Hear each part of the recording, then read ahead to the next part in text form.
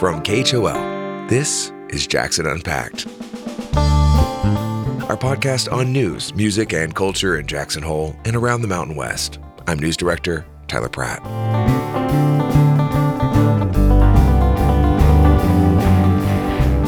Coming up on today's show, recent legislation targeting transgender youth in Wyoming has some local residents feeling unwelcome in the state.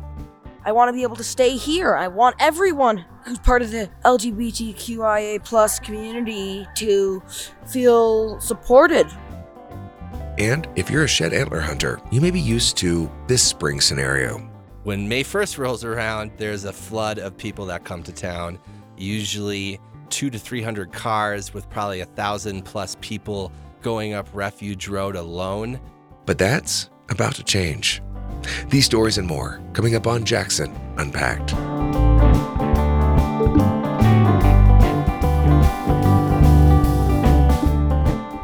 Local volunteers recently spread out across the Jackson region to count moose. This helps Wyoming's Game and Fish Department get a more accurate picture of moose numbers in the area and monitor how healthy the population is. KHOL's Hannah Mersbach has more. Len Carlman and Lori Bay cross-country ski through the cottonwoods south of Wilson near the Snake River. They just spotted one moose eating the shrubs about 100 yards away. Moose on the move, walking slowly, going from one patch of willows or small cottonwoods to another. Let's go see what's going on. Carlman and Bay are two of over 100 volunteers spread out throughout the county. They're participating in the Jackson Hole Wildlife Foundation's annual Moose Day. The Game and Fish Department counts moose every year from a helicopter, but these volunteers travel on cross-country skis and snowshoes to find moose the agency can't see. Carlman and Bay edge closer to the moose, but they keep their distance. Winter is a period of slow starvation for moose. They're just losing calories and body fat, and they don't need any more hassle than they already get from the hardships of winter. So we'll get a little closer, but we'll know that there'll be a time when that's enough. Last year, volunteers and Game and Fish found about 300 moose. This is about 70% smaller than the herd size just a few decades ago. Wildlife biologist Ali Cordemanche says it's due to several factors: habitat loss, an expansion of predators, vehicle collisions, and climate change. In the winter, moose can become stressed at temperatures above about 20 degrees Fahrenheit. Moose really evolved in kind of those northern latitudes, and they don't do very well in warm temperatures. Population counts help the department make decisions about things like hunting tags and wildlife crossings. And knowing where moose are helps inform their comments on proposed developments. The volunteers are also looking for signs of disease, like hair loss or missing tips of the ears, which have been observed in the local herd. But back south Wilson, Lori Bay records her observations on the nearby moose, which has a thick fur coat. They don't always look so good in the winter. She looks good, which is great. She says it's the people and the impact of the work that brings her out to Moose Day again and again. I mean, this is a simple thing in a simple place that matters. You see the results of your work, and that's a rare thing, I think, anymore. Hannah Mersbach, KHOL News. Volunteers and Game and Fish officials counted about 300 moose this year, which is on par with numbers in recent years.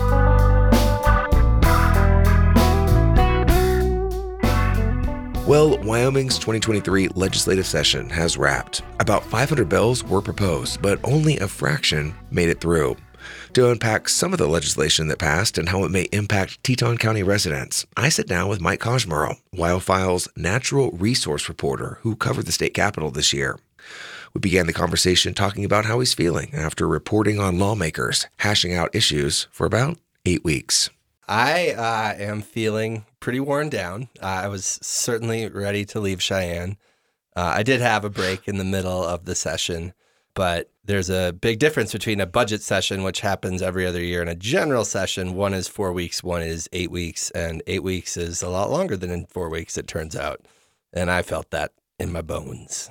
Mike, go ahead and talk to us about what passed this session that might directly affect residents here in Teton County. I'm going to talk about a couple clusters of bills. So one is property tax reform. There were, believe it or not, a couple dozen bills introduced or at least drafted up that concern property taxes in one way or another. There were 3 of them that ended up going all the way through the legislative process. 2 of them I'll flag here. And I would like to say to listeners that the Jackson Hole News and Guide has a front page story about this. So I highly encourage you to read that, and you'll kind of get the nitty gritty details. But there was one bill, House Bill 99, and the essence of that is they tweaked around some of the limits for how much money you can make to be eligible for a property tax refund program. The skinny in Teton County is that income limit goes from $77,000 to $128,000. So it's a pretty big difference that will affect quite a few residents. There was another bill or a resolution passed that basically calls for a constitutional amendment. It will allow voters to decide that constitutional amendment. And the effect would be that voters in the 2024 general election will have the opportunity to decide whether or not residential property should be taxed at a different rate than other types of property. That just set that in motion. It's going to be up to the residents of the state whether or not they want to see that happen. The other group of bills that I was hoping to cover concerns shed hunting. Now, probably only a subset of you all listening are active shed hunters, but I'm sure anyone who's lived in Jackson for a while knows well, when May 1st rolls around, there's a flood of people that come to town, usually 200 to 300 cars with probably 1,000 plus people going up Refuge Road alone. They are here for the first day where you can legally shed antler hunt on the national forest property surrounding the National Elk Refuge. So there were 2 bills that passed the legislature that will change that quite a lot. One gives residents of Wyoming a 1-week head start over non-residents. And I'll just say anecdotally, I've partaken in that mad dash up Refuge Road before. It's probably 70 or 80% non-residents. So those folks come May 2024 will have to wait until May 8th. And there might not be a lot of antlers left, so they might not come at all. But all the better if you're a Wyoming resident who likes to go and find antlers that fall off elk and deer and moose. The second bill, it will require non-residents who are being kind of discriminated against here, it will require them to procure a conservation stamp in order to legally shed hunt, which will cost them $21.50. So there were 2 big national hot button issues that hit the Wyoming legislature this session that had to do with abortion access and a transports bill affecting high school girls. Now, Mike, you cover mostly natural resources, but tell me, while you were at the Capitol, what was sort of the temperature and the energy there while these issues were being discussed? Yeah, absolutely. Emotions run high. I was sitting up in the gallery waiting for another bill to be heard when the transgender women's sports bill came up on the Senate. And yeah, I heard Wendy Schuler, the sponsor and pusher of that bill, speaking, very strongly in support of it. And senators that were opposed came back equally impassioned. On the abortion issue, same story. Even though I wasn't necessarily writing about it, I was present when that came up. I believe in both chambers. And emotions ran high as that bill made it through the legislature. So what were some of the items that didn't make it through? Yeah, one legislative proposal that I want to bring up, there is actually no bill this session, but it has been it's been brought up repeatedly in the past, and that's a real estate transfer tax. This has been pushed by Teton County representatives and senators because it's been pitched as, not a silver bullet, but certainly something that could really help generate money in Jackson Hole for affordable housing. The idea is basically that you're able to tax real estate transactions. And the way that it's been structured, counties could opt into it, and there could be limits. So like say the first $1 million of a sale would not be subject to tax. Anything over that would then be taxed at the rate that the county agrees to. Again, that was not brought up this legislature. It was brought up in the budget session in 2022 and in past legislative sessions. I certainly expect that will come back up.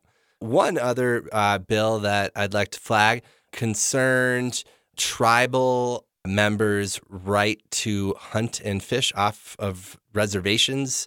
There was a landmark U.S. Supreme Court decision in 2019, Herrera versus Wyoming. And the outcome of that is basically that tribes that have language in their treaties guaranteeing them the right to hunt and fish off of their reservations, 150 years ago, that they retain those rights. And so the state is trying to sort that out with the tribes. There was a bill that I think people around the country were watching that had the support of one tribe here, the Eastern Shoshone, but that tribe pulled its support kind of partway through the legislative session, and the bill ultimately ended up failing. That will leave probably the resolution to off-reservation tribal hunting. It'll end up just being solved more in the courtroom than through kind of agreements and legislation. Okay, so in all your time at the Capitol, were there any memorable moments that jump out? Anything unexpected that you witnessed? I was thinking about that. There weren't any reporting experience, I would say. I'd say for me personally, the most memorable moments were the camaraderie around being a journalist down there. There's a group of about 4 or 5 print journalists, and you get to know everyone really well. And there's so much legislation moving that you really have to almost coordinate who's covering what to try to make sure that some stuff just doesn't miss any immediate attention whatsoever. And so just the bond that I developed with the other journalists down there is a memory that I will remember for the rest of my life. That's Mike Koshmerl, WildFiles natural resources reporter who covered this year's legislative session at the state capitol. As he and I discussed earlier, several emotional nationwide conversations have been front and center in Cheyenne lately, specifically concerning LGBTQ+ individuals. The Wyoming legislature passed a bill banning trans girls and women from competing in school sports. And while several other pieces of legislation targeting transgender youth failed to move forward this session, the debate about trans rights is having a negative impact on communities statewide and in Teton County. Maeve Conran is the managing editor of the Rocky Mountain Community Radio Network, and she recently spoke with KHOL's Hannah Merzbach about her coverage of the community's response in Jackson. Well, what's often lost in the mix when these bills are being discussed are the folks who are actually really directly impacted by this. And you have been out there speaking to some of these young people. And I want to talk particularly about a young transgender girl that you've been talking to and her mom as well. Sky, who's 12, is really upset about some of these laws. Tell us about Sky, and then we'll also hear what Sky's mom has just said in reaction to the latest update about the sports bill. So I met Sky. She was one of the youth organizers of this rally that took place last month to oppose these bills. Her family was considering having to leave the state because of these bills, because Sky wouldn't be able to get the kind of gender-affirming care that she needed. They were going to move to Boulder, Colorado. They don't think they're going to have to do that anymore, but here's what I heard from Sky at the rally. I don't want to have to leave the state or have to stop gender-affirming care or anything like that. That's not what I want. I want to be able to stay here. I want everyone who's part of the LGBTQIA+ community to feel supported in this community. I mean, I think what Sky was saying there about not wanting to have to leave the state, that has been a reality for many families in conservative states. And what's interesting is they're talking about potentially, it doesn't look like it's going to happen now, having to move to a state that borders Wyoming. So you've got a state like Colorado and a community like Boulder that couldn't be more at odds with what's happening at a state level in Wyoming. And so what we're seeing is this patchwork quilt really around the country, where states are coming up with these different laws, and it's really leaving families in precarious positions of potentially having to leave their family. Talk a little bit about what you've heard from Skye's mom, because I know you spoke to Skye's mom recently in reaction to the possible advancement of the sports bill. Yeah, today I talked to Skye's mom, Jen. She's actually a social worker and she works with other trans youth. So if these bills it would have criminalized providers of gender affirming care, and she qualifies as that. So she wouldn't have even been able to do her job in Wyoming. So that's another reason they were considering moving. Coming out of this, she was relieved that they were able to, at least these bills about gender affirming care didn't go through. I think she was pretty surprised. We all kind of assumed that these bills were going to go through, but I think just the level of pushback against them, and then also some more like logistical things. I think the lawmakers were concerned about like how insurance companies would respond to these kinds of bills. And, that's a big reason they didn't go through.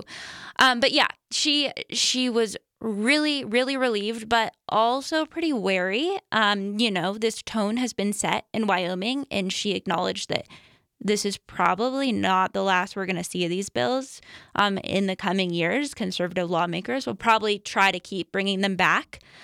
And, she wondered if it might be safer for her kid to eventually move somewhere else. I mean, I'm pleased, but I guess it comes with a burden of knowing that this is, probably not going away. Would my family be safer if we lived in a state that was less Republican? Would that make a difference? Would my kid be safer there? So it sounds like there's genuine concern that this is just the beginning of what could be numerous attempts to introduce such legislation. Yeah, I think you're exactly right with that. I think this is a brief, moment of joy for the people who were opposing these bills here, but I think they're gearing up for the next battle as well.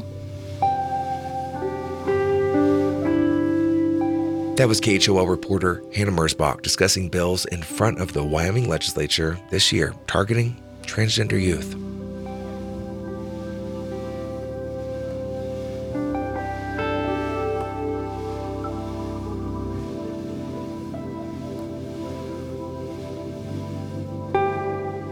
If you're just joining us, you're listening to Jackson Unpacked from KHOL. I'm Tyler Pratt. On this show, we present reporting and interviews on news, music, and culture in Jackson Hole and around the Mountain West. New episodes of Jackson Unpacked drop every other Friday wherever you get your podcasts.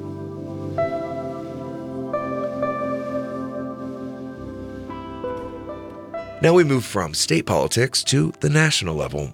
The political landscape in D.C. looks a little different this year. Republicans took back the House of Representatives, and Wyoming sent someone new to the chamber. Wyoming Public Radio's Will Walkey checks in on the Cowboy State's congressional delegation and what their priorities are in the coming months. Thank you for coming in. We're going to go ahead and kick this off. A few dozen people filed into the Albany County Library on a blustery February night for a town hall with Congresswoman Harriet Hageman. She's Wyoming's freshest face in D.C. and says it's been a whirlwind so far. It doesn't seem like it's been 5 weeks. It seems like it's been 5 years. When I come back here a year from now, you're not going to recognize me probably.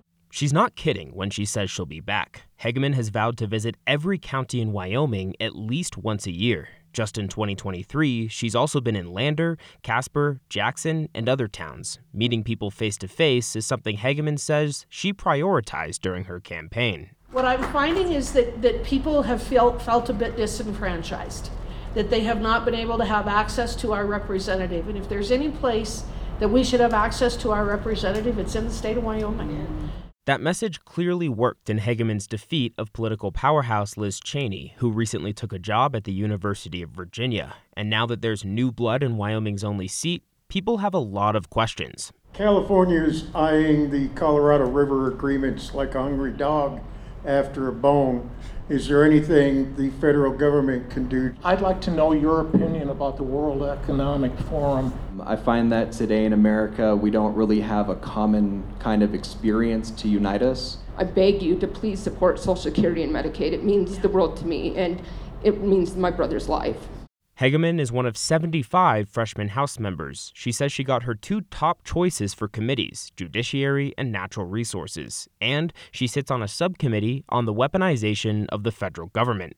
One of the biggest fights in Washington this year will be over the nation's budget and debt ceiling. Her position on that is clear. I am going to be very blunt about one thing, and that is that the federal government is broke. She says cuts to popular and expensive programs like Social Security and Medicare should be off the table, but almost everything else deserves consideration. That's a similar position as Wyoming's senators, like Cynthia Lummis. She recently held a press conference. COVID was an anomaly. We should never continue to spend at the rate we did during COVID. Unlike the House, the Senate looks pretty similar to last year, with Democrats flipping 1 seat in the midterms. So, Lummis's priorities are like they were previously. She's working on addressing Western drought and growing energy production on public lands, plus regulating cryptocurrency, which she says is especially important due to last year's collapse of a massive crypto exchange and hedge fund. The need for it was assured during last year's implosions of FTX and a number of other companies that were not adhering to the same rigorous criteria for governance of non-cryptocurrency assets, traditional assets. She also chairs the Senate Western Caucus and sits on committees on housing, commerce, and the environment. Her other Cowboy State colleague, John Barrasso, is now likely the state's highest-profile politician. He ranks 3rd among Senate Republicans and is ranking member on the Committee on Energy and Natural Resources. If you listen to him in the press, it's all about those 2 topics. Thank you, Mr. President. Mr. President, I come to the floor today to talk about the need for more American energy. Our nuclear industry is ready to transition away from Russian uranium. My home state of Wyoming, vast uranium resources. Democrats have to choose between their green energy fairy tales and upholding basic human rights. Barrasso has also focused on finance and national security. For the next couple of years, Republicans have less power than Democrats in Washington and will try to flip seats in Congress and the presidency. Hegeman has already endorsed Donald Trump in the GOP primary, while the 2 senators declined to make a choice. Barrasso and Hegeman will also be up for re-election if they choose to run in 2024. They'll need to convince Wyomingites that they're still fighting for their state's values. For Wyoming Public Radio News, I'm Will Walkie.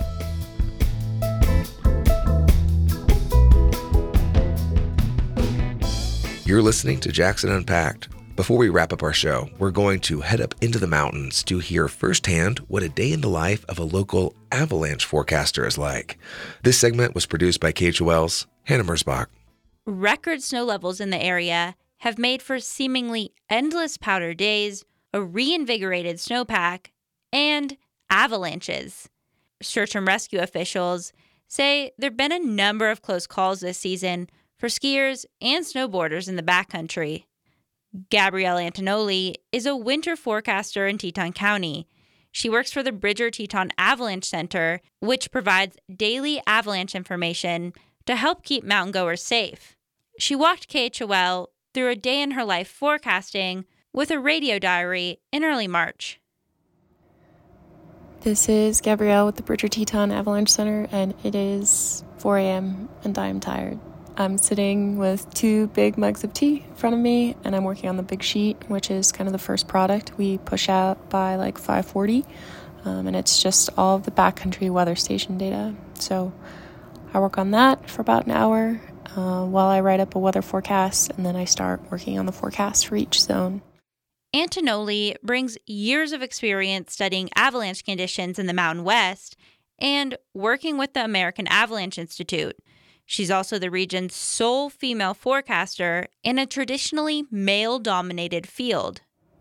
So looking at weather station data right now is actually kind of confusing. Half our stations don't really work that well. So we rely a lot on what's happening at the resorts because they have better instrumentation. And then I also check a bunch of webcams to double check what's happening. And luckily a lot of those are lit because it's so dark so early. So I can kind of judge from what the station is saying and then look at some webcams and be like, oh, that seems about right. So it's 7 o'clock. I just put the forecast out for all the zones, emailed it out, and now I'm getting all my things ready. And I'm going to go to the west side of the Tetons, out into the field, and look at what the snow's doing over there. Antonoli says on this late winter day, she expects to see moderate avalanche risks at all elevations in the Tetons. She writes in her avalanche forecast that bright sunshine could up the ante in steep or rocky terrain. She decides to ski out in a canyon in Teton Valley, since she hasn't seen the snow over there in a while. She sets a skin track, meaning she's the first person to ski out there on the new snow, and goes out to dig a pit to investigate the snow layers. We're here at the top of Eddington Canyon on the west side of the Tetons, and I finished kind of looking at the structure of the snow, tracking a layer that was buried kind of mid-February. And, you know, I think a lot of people think that avalanche forecasters just go out and dig pits and then look at whether it propagates or not and leave. But really, they're just a tool to look at trends over time and kind of try to pick up on patterns of weak layers. Usually you just have to be pretty immersed in the snowpack and what's happening, what weather changes are happening to it, as well as like how that terrain specifically drives weather around it and patterns in the spatial variability of the snowfall. Antonoli also notes that an atmospheric river is headed this way. This brings a lot of water all at once, which can make conditions unstable. So now I'm back at the trailhead in the rig, and I'll drive back to the office, and usually I take some time to process photos. I like to take a lot of photos of avalanches, snow textures, conditions, and I'll put in an observation to our website. I always sort of look at what I would have changed about my forecast generally, because obviously you're creating a product in the morning and you kind of go outside and see if not only the weather forecast panned out, because that has a large impact on the avalanche conditions subsequently, but also just like what you're seeing with stability, whether that's more unstable or less unstable. And today I think, you know, I would have wanted to lean towards lower hazard in the lower elevation of the Tetons, but there's a lot of uncertainty as to how warm it was going to get, especially as we get later into March. When the sun moves higher in the sky, the impact from that solar radiation is going to be more and more intense, and especially as we're getting these storms later into March, and then it's going to heat up really quickly the day after it passes. That can really have a large impact on the snowfall. So yeah, put in an observation, look at more weather, and essentially get ready for bed and do it again tomorrow. That was Gabrielle Antonoli walking us through a day in her life as a forecaster for the Bridger Teton Avalanche Center. More information about current snow conditions is available at BridgerTetonAvalancheCenter.org. I'm Hannah Merzbach, KHOL News. That's it today on Jackson Unpacked. Original music for the show is performed by the local band Strum Bucket.